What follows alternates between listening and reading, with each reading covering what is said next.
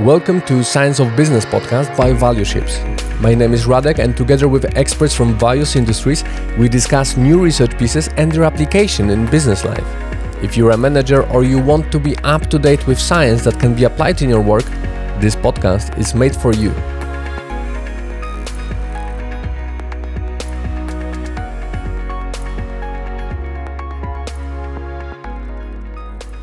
Welcome to another episode of Science of Business podcast. Today, my guest is Professor Paul Sanders from Neoma Business School, and we will be talking about his work on populism and leadership. And my first question to you is about the reasoning behind this, because you are working in entrepreneurship and strategy department at your school, and I was wondering, how do you find populism linked to business, and also why back in 2019 when you published this paper, why it was important to research populism? What was the background of this research? Yeah, there's a couple of answers I can give to this. First of all, yes, I'm in the strategy and entrepreneurship department of a business school, but it's a business school in France, and secondly, I'm not really a business scholar by origin, let's say. I joined 16 years ago now. But my background is in history, so I'm a historian. I've got a PhD in history. And then later on, I joined business schools, and that's where I've been teaching since. And I'm always on the lookout for, obviously, I'm interested in business and entrepreneurship and innovation and all these things. This is what I teach, but I'm always on the lookout for topics that allow me to wear my political science history hat. And I also perhaps should mention that my particular interest is in leadership and leadership studies and how this relates to ethics. And I don't predominantly, I don't look at business leadership, but I look at all forms of leadership, including in NGOs and politics, etc. To reiterate, so I'm always on the lookout for themes that allow me to write some stuff that where I can wear my political science hat. And of course, in 2000, the article was published in 2019. It's actually two articles, one published in 2019, one published in 2020, but the work for this already started in 2016-17. And of course, 2016 is the year of populism in Europe and in America, because it's the year of the Brexit vote and the year of the election of Donald Trump to the US presidency. So, yeah, as you're familiar with this, when something gets published in 2019 in an academic journal, it means that the work for this was already done 2 or 3 years earlier. And of course, in 2016-17, populism was one of the really big topics. Okay, so this fitted my own interest of being able to identify political science topics and then turning this into publishable articles. Publish or perish, unfortunately, that's the name of the game. And that's how I got to this topic. And of course, the other thing I might say is that my angle to this is very original or innovative, because I talk about these two German Jewish thinkers who already in the 1940s and 50s were dealing in their scientific work with similar phenomena with what we experienced then in the 2020s, or the 2010s. And this work I was familiar with previously from my previous work in history, and I tried to combine the two things. That was very interesting to me to realize in the abstract of your paper that the word populism was the word of the year in 2017. Like for me right now in 2022, it seems like it was forever around, and it seems like it doesn't want to let go of us. So from my standpoint, another reason why it's important for business is in a way that we have, especially as managers, we have some social influence, and if we understand populism and its threats to democracy, I think we can have some impact in our workplaces, and this is in the moment, I think, quite an important responsibility of ours, like this social responsibility we have towards our colleagues to understand what is going on around us. And I'm really happy that you joined me to share your insights. So um, I wonder what I liked about your paper is that for me, who only knows populism from pop science articles and like modern journalism, but not really from the scientific approach, I really liked how you summarized what populism is thought in discourse, what it is, and what it actually, how can it be misunderstood. And I wonder if you could brief us in this subject. How do you think populism is misunderstood in discourse? My work is a critique of populism theory as it's done at the moment, in particular by political scientists. What I say is that they do what one might call a holy grail approach. That means they're trying to pin down populism to one single key factor. So they look at the phenomenon, and this is very in line with positivist science. They look at the phenomenon which they label populism, and then they hypothesize about its possible causes.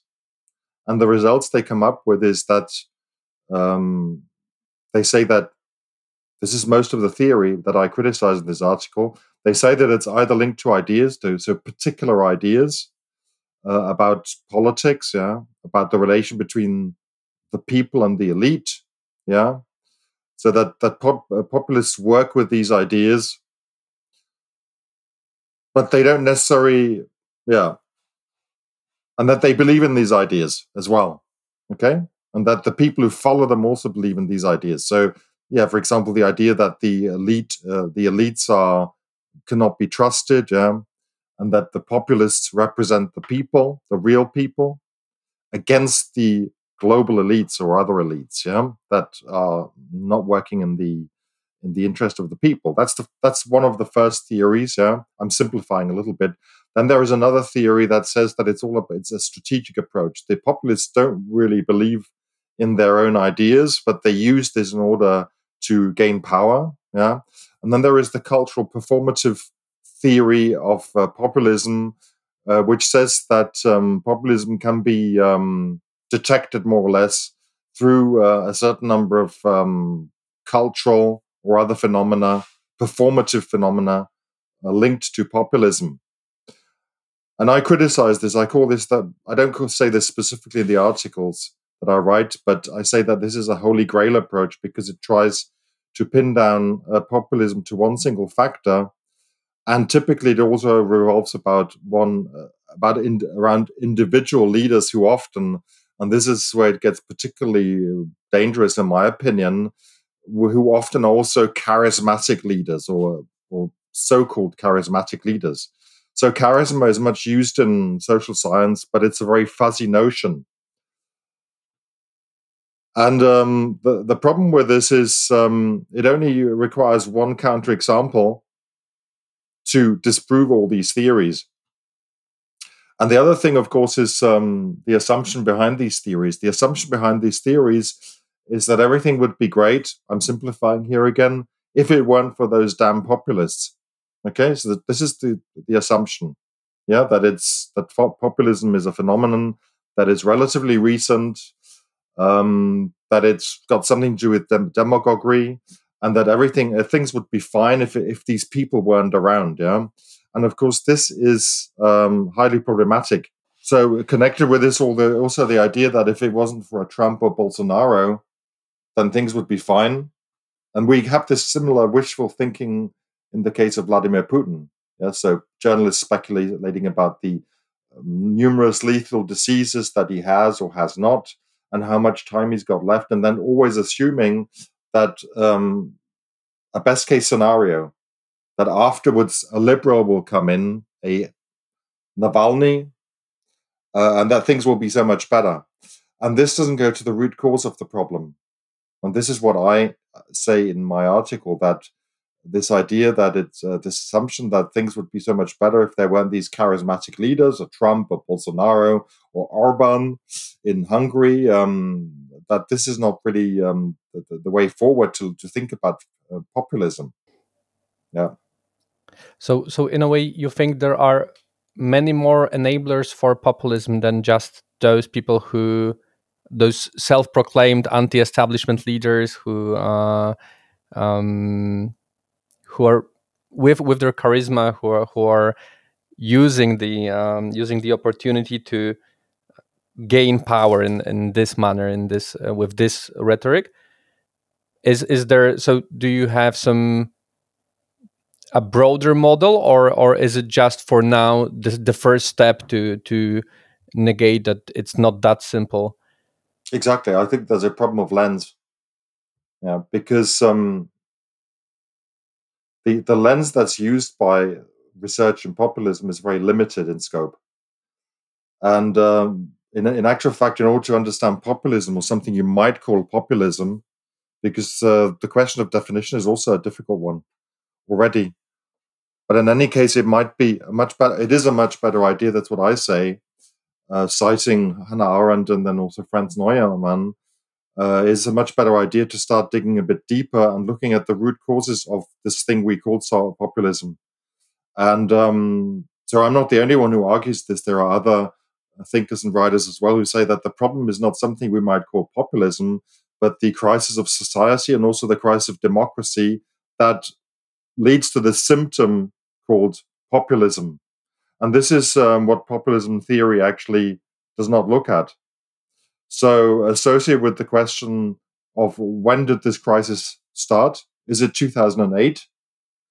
And if it is 2008, then we can always use also the precedent of the 1930s, because I really like to surprise students by, or other people as well, not only students, but by asking them how much percent of the vote Hitler got in 1928 election. So 1933 is the year when the Nazis take power in Germany. And how many percent did the Nazis get in the 1928 Reichstag election in Germany? And the answer to that is 2.8% of the popular vote. Okay. And then 4 years later, in 1932, they have multiples of this. And what has changed between 1928 and 1932? Well, 1929, 1930, the world economic crisis that was very badly handled. So yes, there is an argument to be made about these extremist movements, where you contextualize and say, well, what was going on at that time, and what you had then was a massive economic and financial crisis that got out of hand, and then lead to these extremisms. Yeah, I think we are coming to the root of your paper, where you, using the work of Hannah Arendt and Franz Neumann, you refer to how populism is similar in some ways with totalitarian leadership, and maybe we can dive deeper into this topic, into the works of those philosophers. Yeah, what leads one to compare, or to look for elements in populism that derive from the analysis of these two thinkers of totalitarianism in this case, in the case of Hannah Arendt. Neumann didn't really, he's not really a theoretician of totalitarianism, but he's a Marxist scholar who provided the first theoretical analysis of Nazi Germany. And both of them are interested in looking at the root causes of what led to totalitarianism, in the case of Hannah Arendt, and what led to the emergence of what Franz Neumann calls the behemoth. So he uses this, that's the title he gave to his book on Nazi Germany, which he published in the early 1940s. And I'm not going to go into detail here because that would lead too far. But what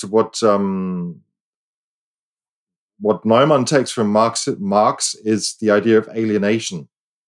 Yeah, and this is very similar to what Hannah Arendt argues, because she also she sees the origins of totalitarianism first of all in the alienation of individuals. Yeah, who then find you might say, a new home in mass movements, in what she calls the mob, which then leads to mob rule, and these mobs are instrumentalized by totalitarian leaders.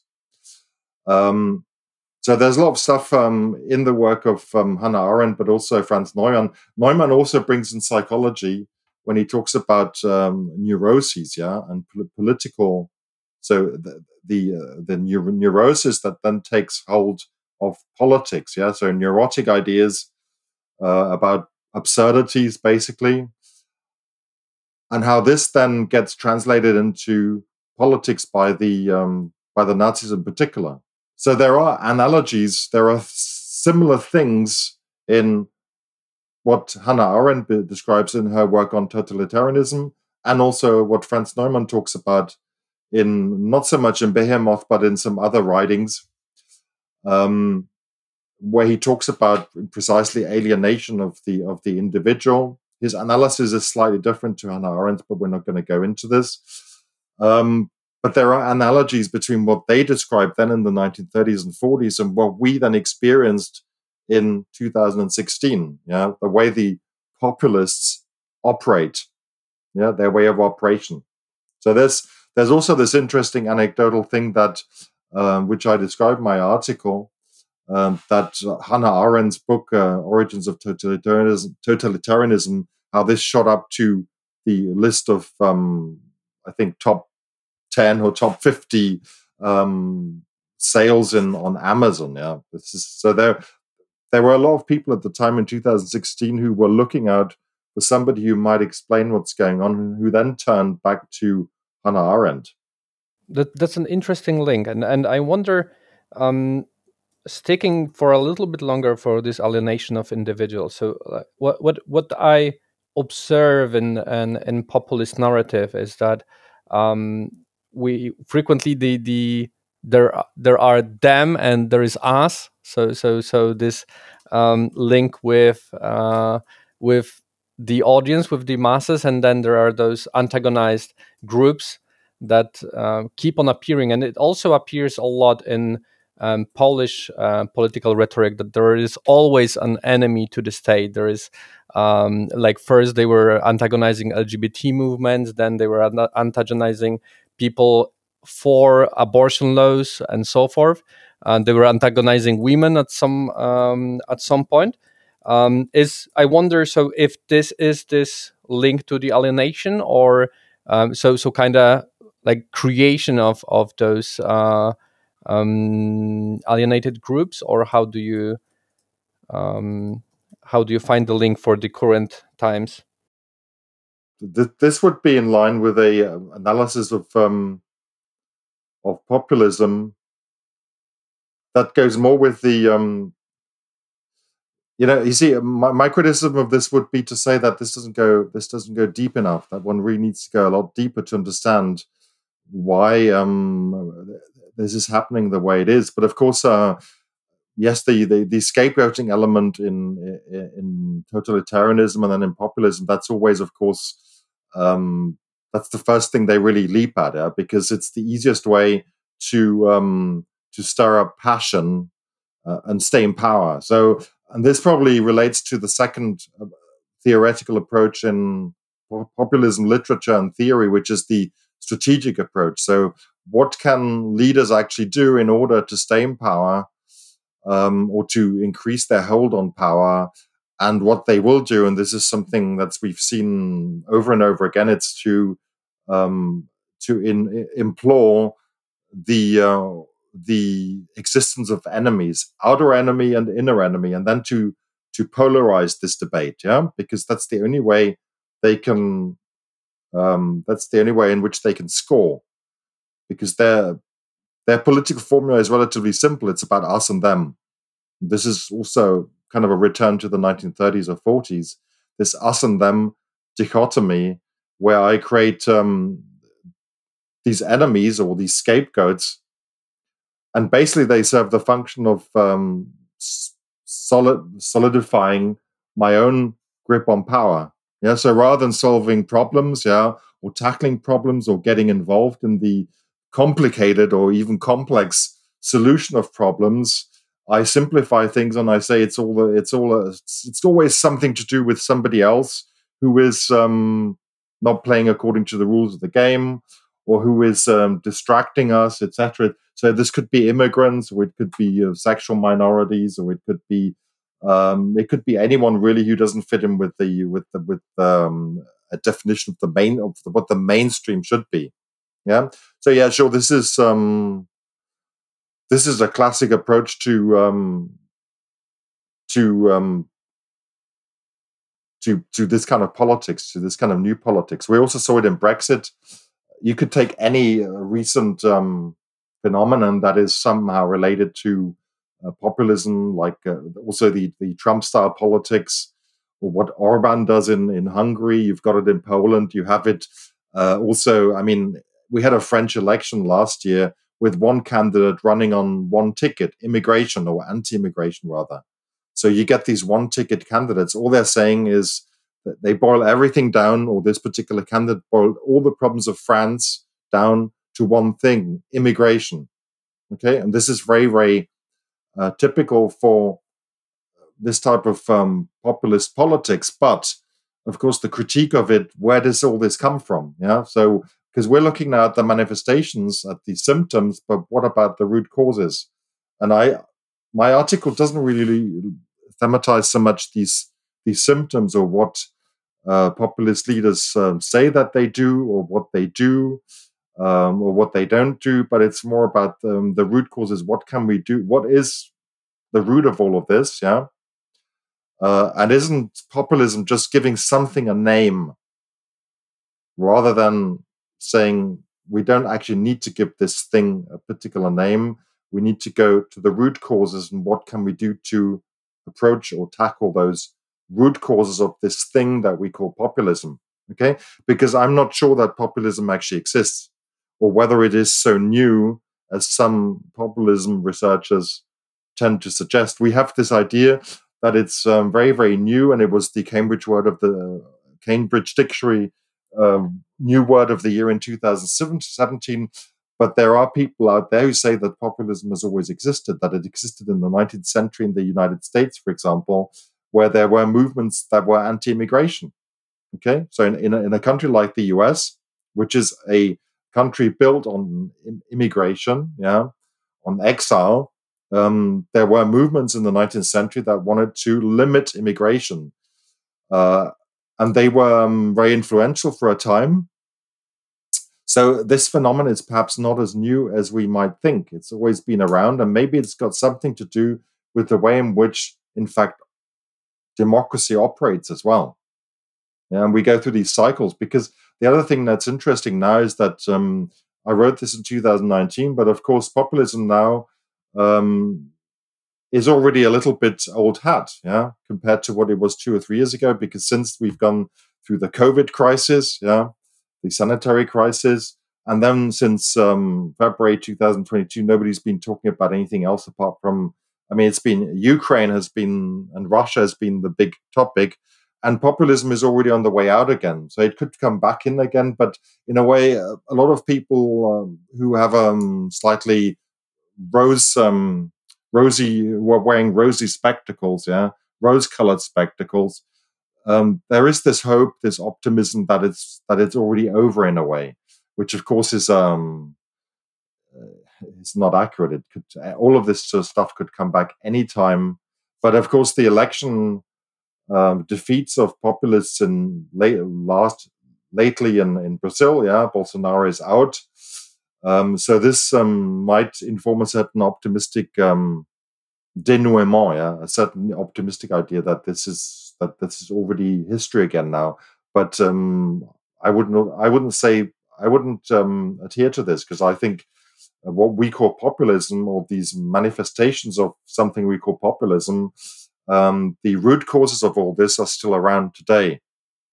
So the idea is to dig a much deeper than just to say, here is a phenomenon, we call it populism, it does this and that. The idea is to dig much deeper than that. And that's what the work of Hannah Arendt and Franz Neumann really incites us to do, to go for root causes. So going back to those root causes, because I think we already covered some. So one is the crisis, the economic crisis that shifts people towards more radical um, beliefs and attitudes. Then you mentioned this alienation of individuals from Neumann. Is there like lately we skipped into this strategic approach of populism that they form the narrative to stay into power, but I wonder, going back to the root causes, is there something else that we should mention in here that you think are the reasons why populism is still around and could be a threat? The idea is to look at liberal society and representative democracy in general, and to kind of consider that these crises of democracy and of society, that they might be a feature that is recurring.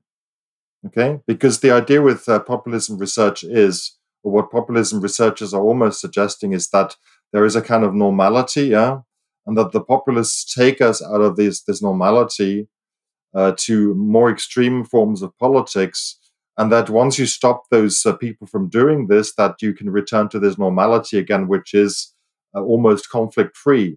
And this is where somebody like Hannah Arendt would say that this is a flawed way of looking upon things, that liberal democracy, liberal society has this crisis built into it, this potential for crisis. Yeah. And so her criticism of representative democracy is that this takes away, and this is a term that comes from her work, experiences of power from the people.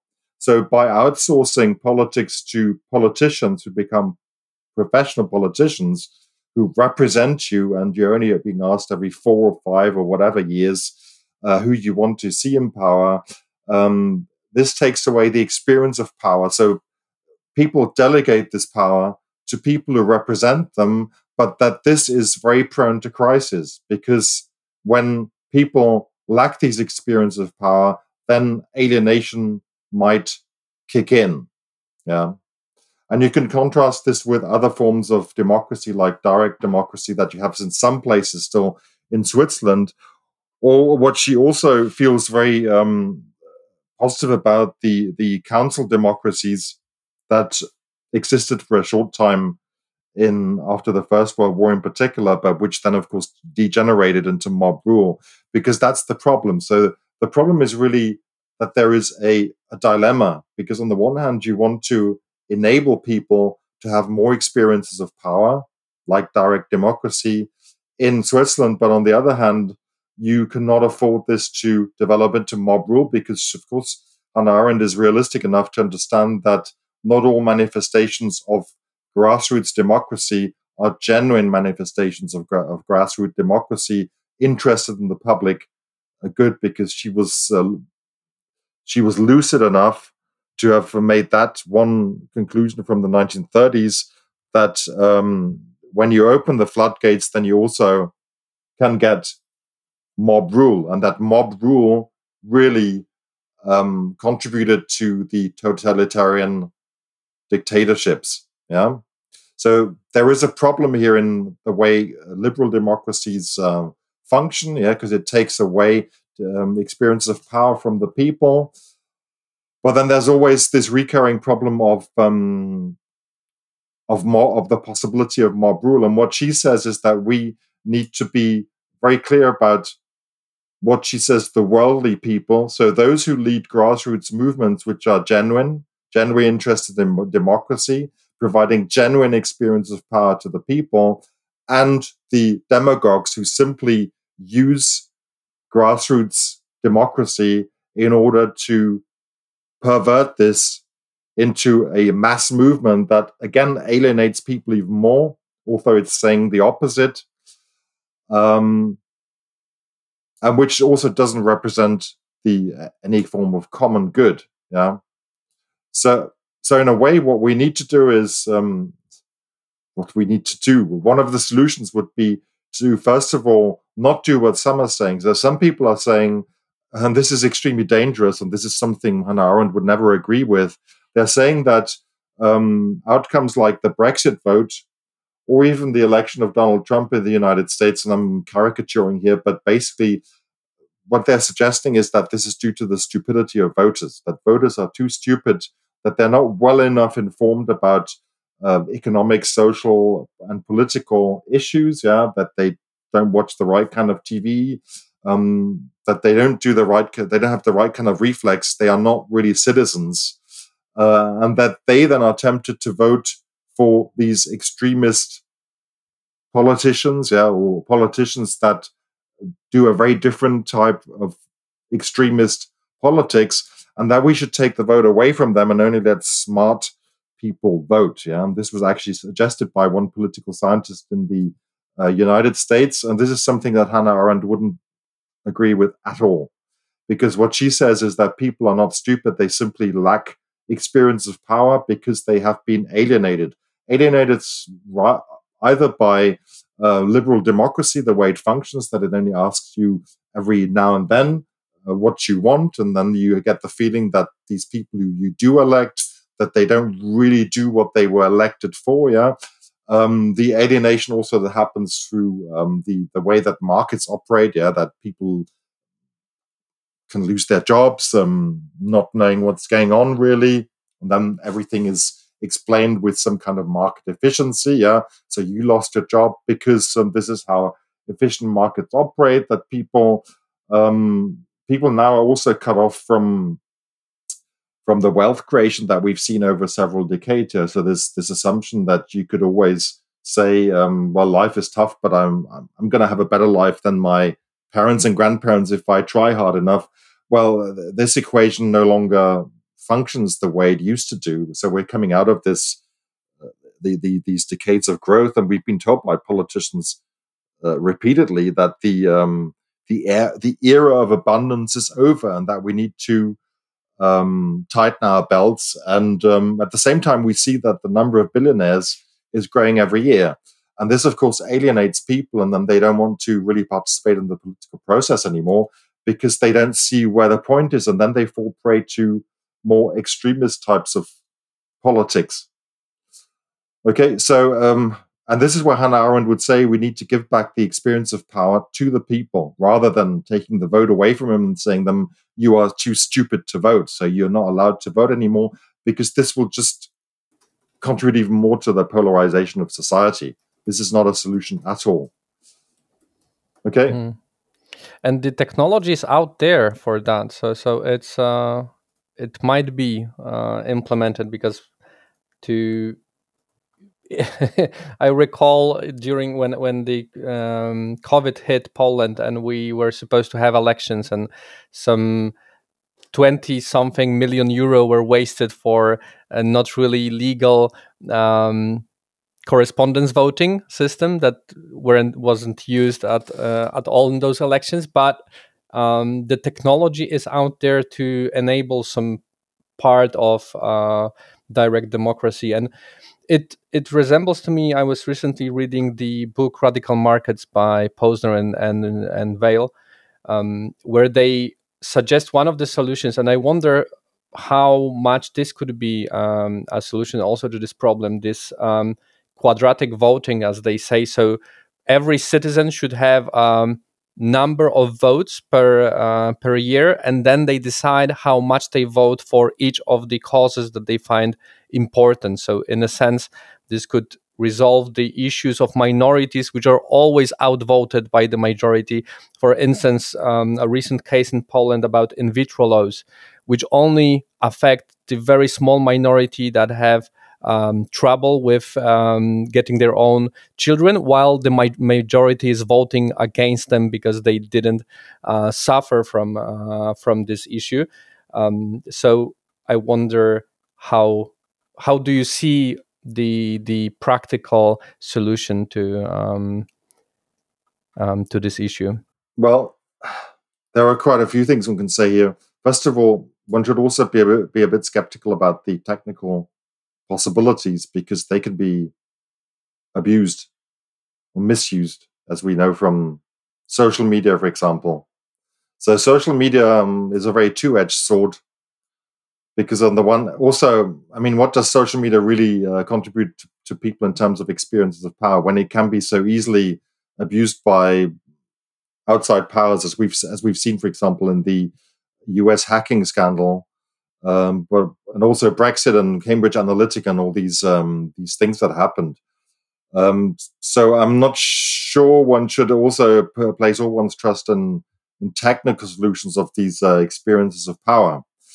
I also don't have a recipe for success now. It's just, rather than focusing on what populists do and don't do, and one should perhaps change one's lens and say, well, we need to tackle quite a number of issues which are the source of which make populist politicians, or the people who call themselves populists, which make them so attractive. Yeah, what is it that makes these people so attractive, and what can we do in order to even block this attractiveness of these particular types of politicians, which are not new at all. So there has been similar things in the past. And of course, and they operate in a similar way as the totalitarians did, as described by Hannah Arendt, yeah, and Franz Neumann with alienation. So yeah, I mean, the suggestions you make there, yes, we need to experiment with some of the things you've mentioned, but on the other hand, we also need to be a little bit critical about things like artificial intelligence, because as it's becoming increasingly clear now, you're probably familiar with Homo Deus, Yuval Harari's book, where he is very critical towards artificial intelligence. This is not necessarily only a tool in the hands of liberal democracies, but it can also be used, and it is being used by authoritarian regimes and dictatorships. And it's a very, very useful tool in their hands. So, yes, experience of power can be a lot of things. For example, I mean, let's face it, I don't like people throwing potato mash onto Vermeers or strawberry yogurt onto Da Vinci's, but the people who are at the moment becoming a bit more militant with regard to raising the issue of climate change, this is perhaps because there's a lot of criticism of this, but I would situate this within the experiences of power field, although it is extremely controversial. But I have a lot of sympathy for these people. I don't like that they have to do this, or that they are doing this. But in my opinion, this is a manifestation of experience of power, because they're not really vandalizing anything, but they are, yeah, throwing up a bit of inconvenience, and also reminding the world of the 2.5 that we're going towards now instead of 1.5. We missed our targets, and not enough is being done. And this is an existential threat to humanity, which then also kicks off, I'm talking about climate change, kicks off a number of other phenomena which are great for populists. For example, immigration. Yeah, as I said earlier, in France, one of the candidates who only runs on immigration, that's his only topic, the strategic approach, yeah. Well, he wouldn't be able to do that if we were able to tackle immigration or deal with this in a better manner. And the problem is, of course, there's multiple issues connected to this. But if you look only at some, why is all the wealth of Africa migrating north? Well, because we have tax havens where, if you look at the figures, then you will see that the African debt is nothing compared to the wealth that is migrating north to tax havens from African countries. Africa is a rich continent, but heavily indebted, and people are leaving Africa because Africa is a continent run by kleptocratic elites with the complicity of Western bankers, bankers located in the Western Hemisphere.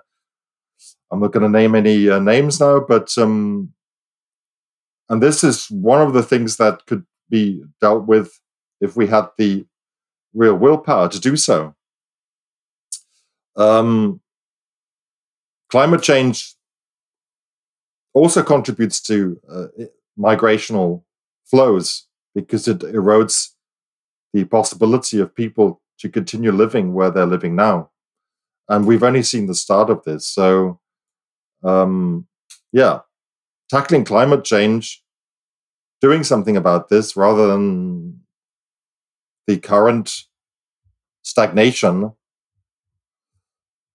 that would be also something that would improve, that would make it more difficult for populist politicians to come along and exploit these very controversial issues. Mm-hmm.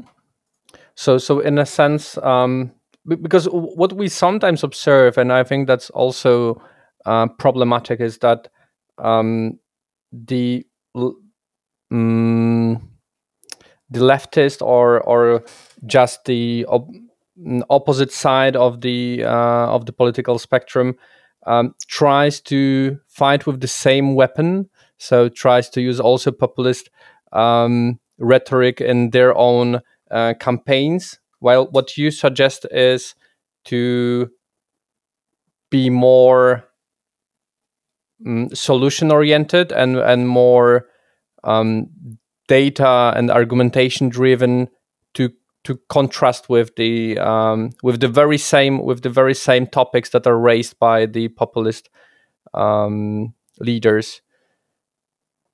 Is that did I capture it well, or you would clarify this? Yes, to take the wind out of the sails of the populists. So an issue like immigration doesn't need to be an issue. Problem in Europe is there is no normative basis for immigration, so anybody can do what they want. Germany, they raised the gates in 2015 without really asking anybody else by saying, well, it's convenient for us now. Well, they don't really say that. They say that we're helping Greece and we don't want this crisis to boil over in Southern Europe, so we're opening the borders. But hang on a minute, the European Union doesn't really function like that. Yeah. So when it suits us, then we go back to kind of national principles. Yeah. But otherwise, uh, we're claiming that the issues or problems can only be solved on the level of the community. So yeah.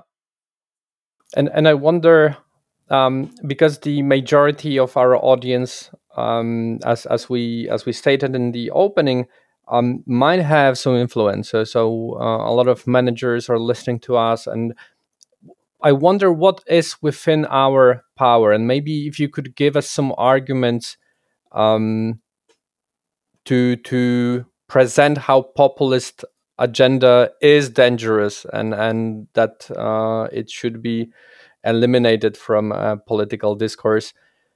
So, whenever we finish to listen to this podcast, we have something to talk about with our teams, with our colleagues in our workplaces and in our surrounding. How do you, right now, in those 3 years after publishing this paper, how do you see populism troubling democracy in today's politics?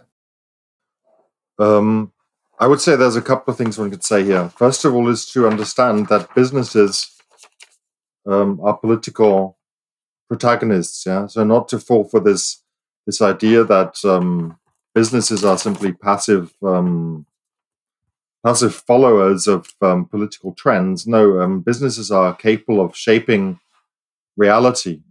Yeah, first of all, political reality as well, and making something out of this requires a certain amount of openness, creativity. That would be the first thing. So businesses, especially larger business, they are political actors, or even geopolitical actors in some cases, and they have a lot of power to shape reality. And this means more than simply having a CSR scheme or perspective or whatever, or department, because CSR is very, very limited in terms of what it does and doesn't do. For example, I think businesses need to now consider after let's look at what happened in Russia. Businesses have been withdrawing from Russia because of the aggressive imperialist invasion of a neighboring country. And businesses need to consider their exposure to countries such as Russia. And Russia is the small fry because the interpenetration between Russia and the West was rather limited, but there are other countries which are very heavily reliant on countries which would have an interest in stoking the fires of populism in liberal democracies. Because let's face it, liberal democracy and authoritarian regimes, they're not friends. They can never be friends. They're always going to be at some kind of war, and to simply negate this reality is folly.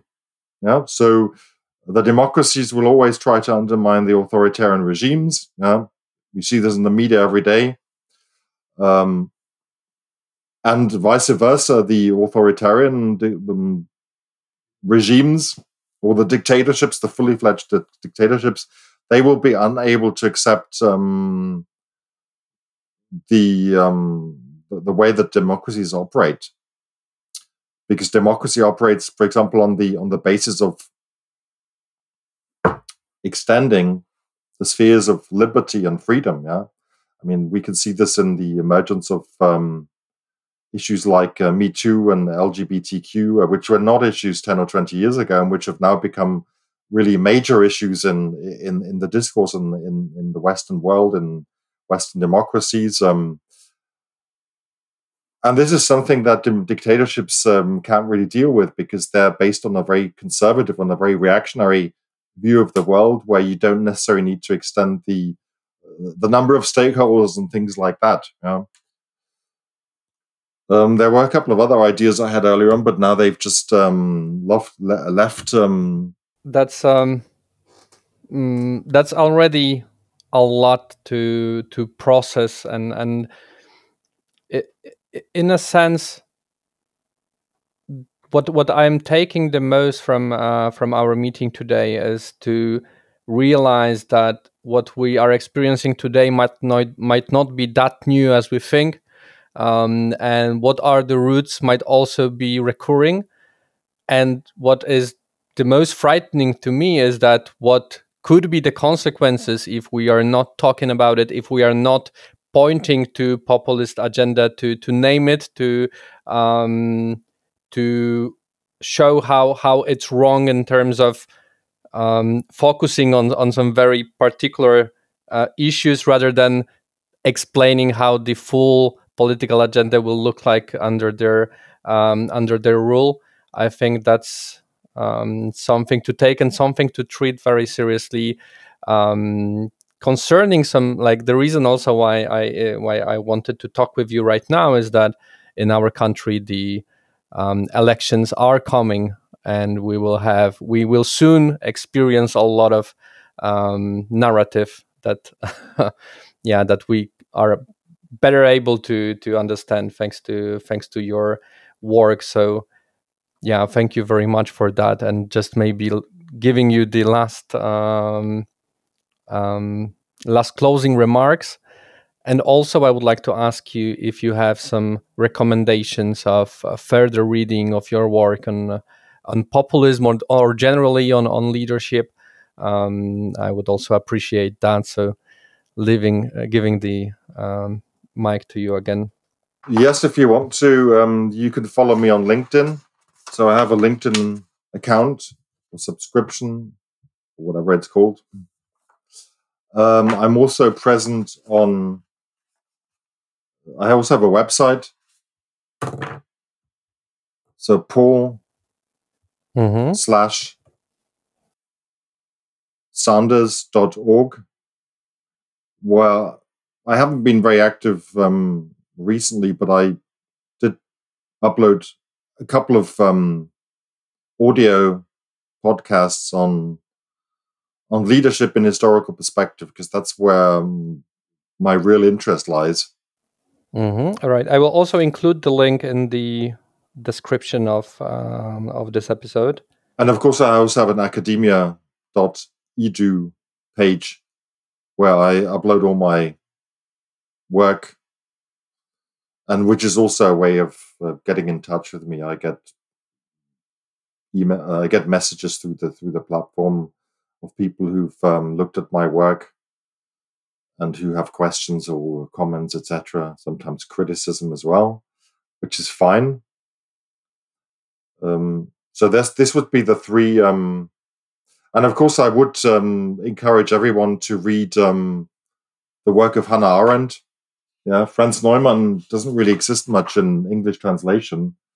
I'm just checking up the reference here. So this essay that I worked with was Angst und Politik, only exists in the original German, which is a shame because this is a very good article about the political psychology of totalitarian leadership, about alienation, etc. So it's this mix of Marxism, Marxist theory, and psychoanalysis, which he gets from the Frankfurt School, which was very influential in Germany after the Second World War. So I really have to. Arendt is more accessible because all her stuff exists in English. Yeah. However, sometimes she's misunderstood because she's not an easy author to read. So it's better sometimes, in order to understand what she really means, to look at some people who spent all their lives studying Hannah Arendt. So there would be, and I'm going to make some recommendations here. So one bit would be Baer and Walsh, the anthem companion to Hannah Arendt. That's a very good reader to better understand Hannah Arendt. And it's in this reader, in this anthology rather, that I found, I think its name is Peter Baer, The Theory of Totalitarian Leadership, where he talks about this. Yeah. Then there is, of course, Berkowitz. He runs the Hannah Arendt Center. I forgot where the place is, somewhere in upstate New York. So there is a center dedicated to Hannah Arendt. They also have a library there. And Berkowitz, I forgot his first name, R. Berkowitz. He publishes a lot of very good articles. He also has a website, I believe, where he explains, where he interprets the work of Hannah Arendt. So Berkowitz would also be a recommendation. And then, of course, Margaret Canavan.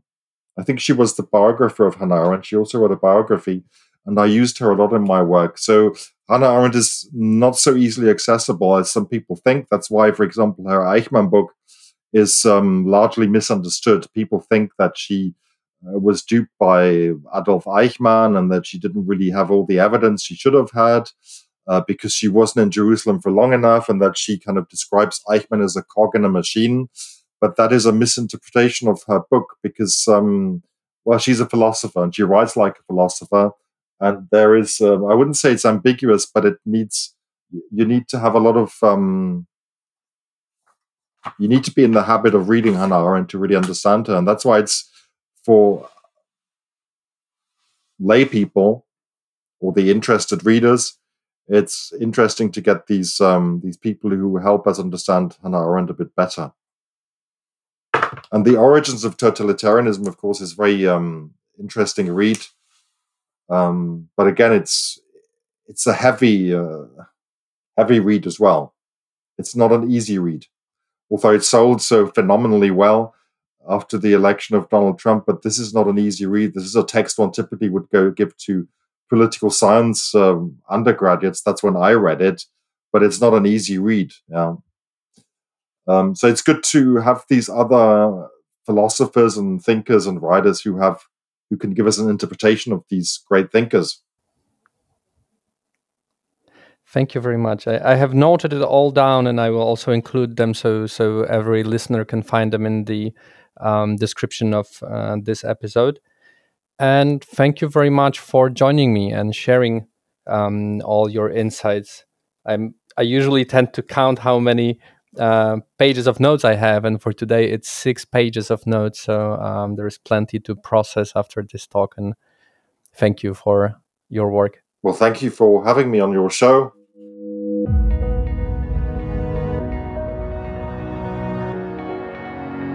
Thank you for listening to this episode of Science of Business podcast. Follow Value Ships on LinkedIn and Facebook to be up to date with future episodes and live streams from the recording.